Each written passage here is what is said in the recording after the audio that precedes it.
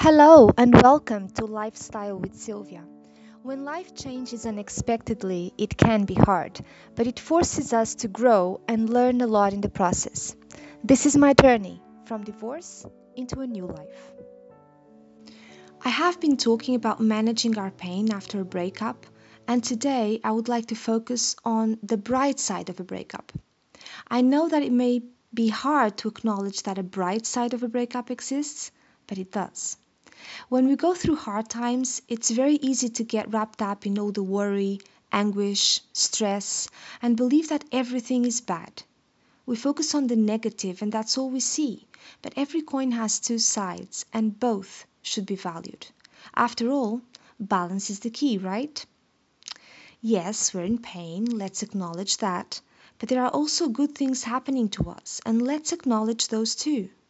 Why is it that every time something challenging happens in our lives, we give it so much more attention than when positive things happen?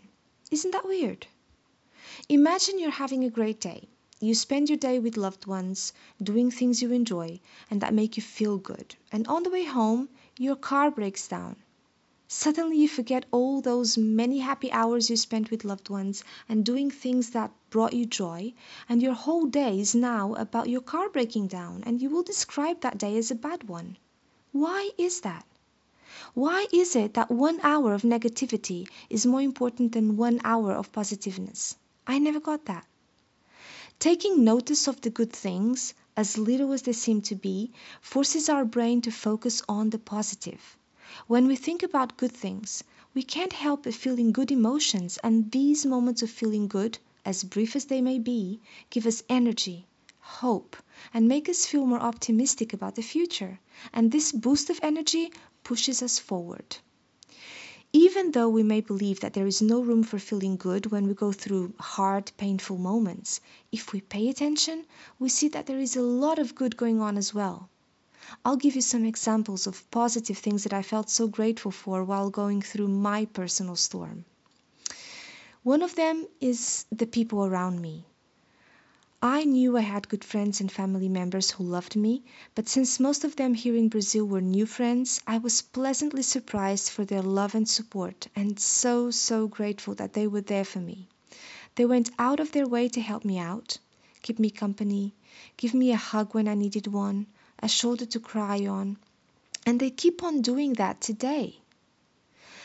People. I never get tired of emphasizing how important that is to me.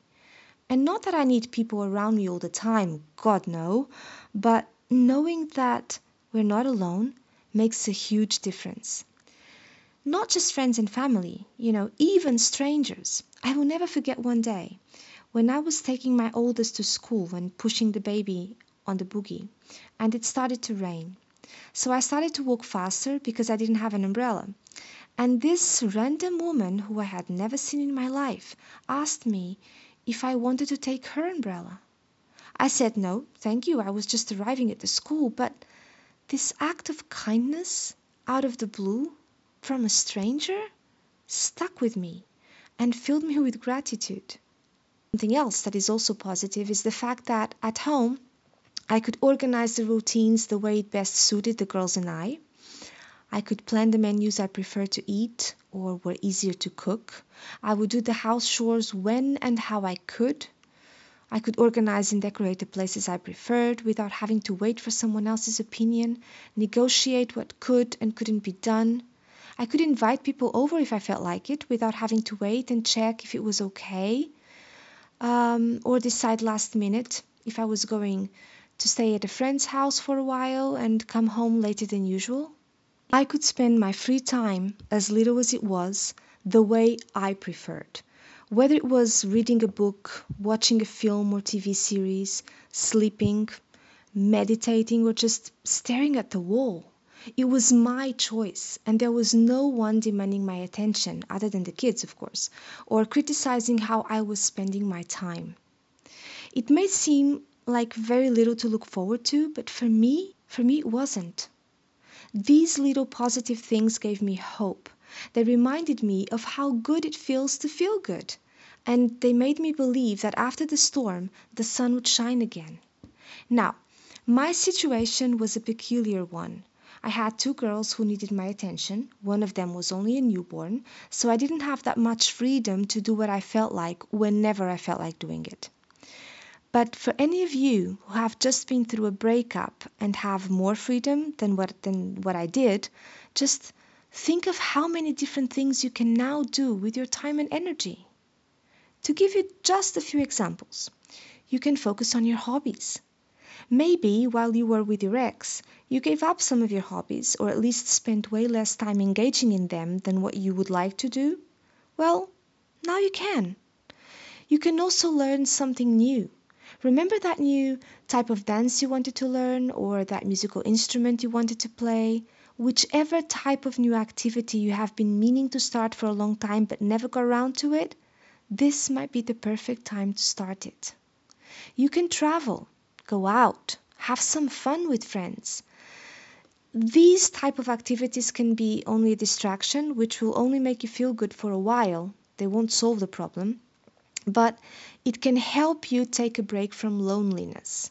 It can also be a way for you to get back in touch with friends you didn't have a chance to spend that much time with while you were with your ex, maybe because you didn't like them that much. Well, now it's entirely your choice.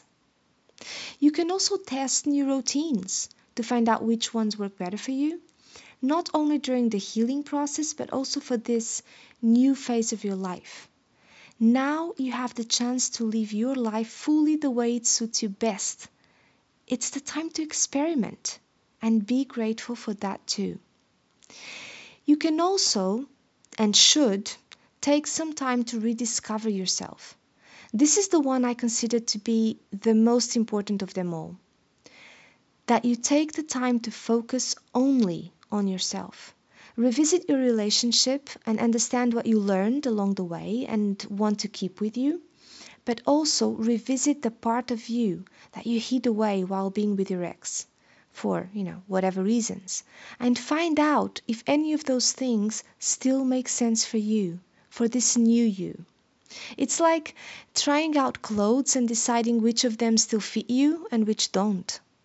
Rediscovering yourself will allow you to be fully you. And since you're doing it while you're single, you won't be trying to please anyone but you. Therefore, you're being true to yourself. And by doing this, you're becoming more confident and your self-esteem is getting stronger and stronger. I honestly believe that after a heartbreak, we benefit from having some time alone. Some time to focus on ourselves so that when someone new comes along, we are prepared to fully embrace this new relationship by being a better version of ourselves.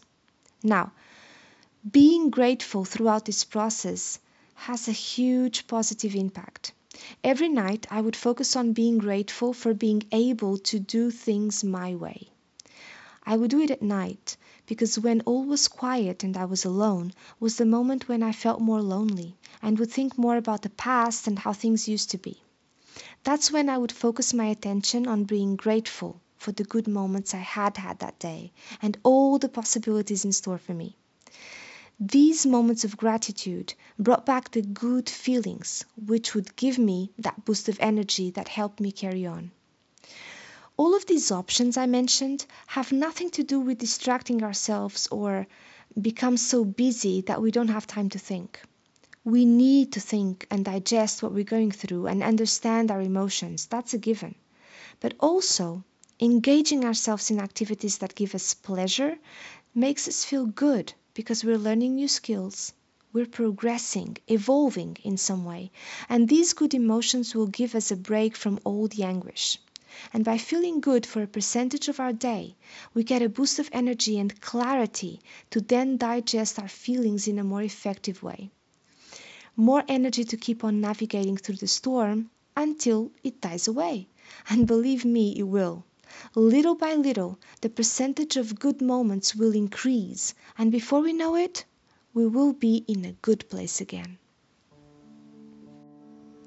And this is all for now. I'm looking forward to being with you next week with Lifestyle with Sylvia. And in the meantime, if you have enjoyed this episode, please share.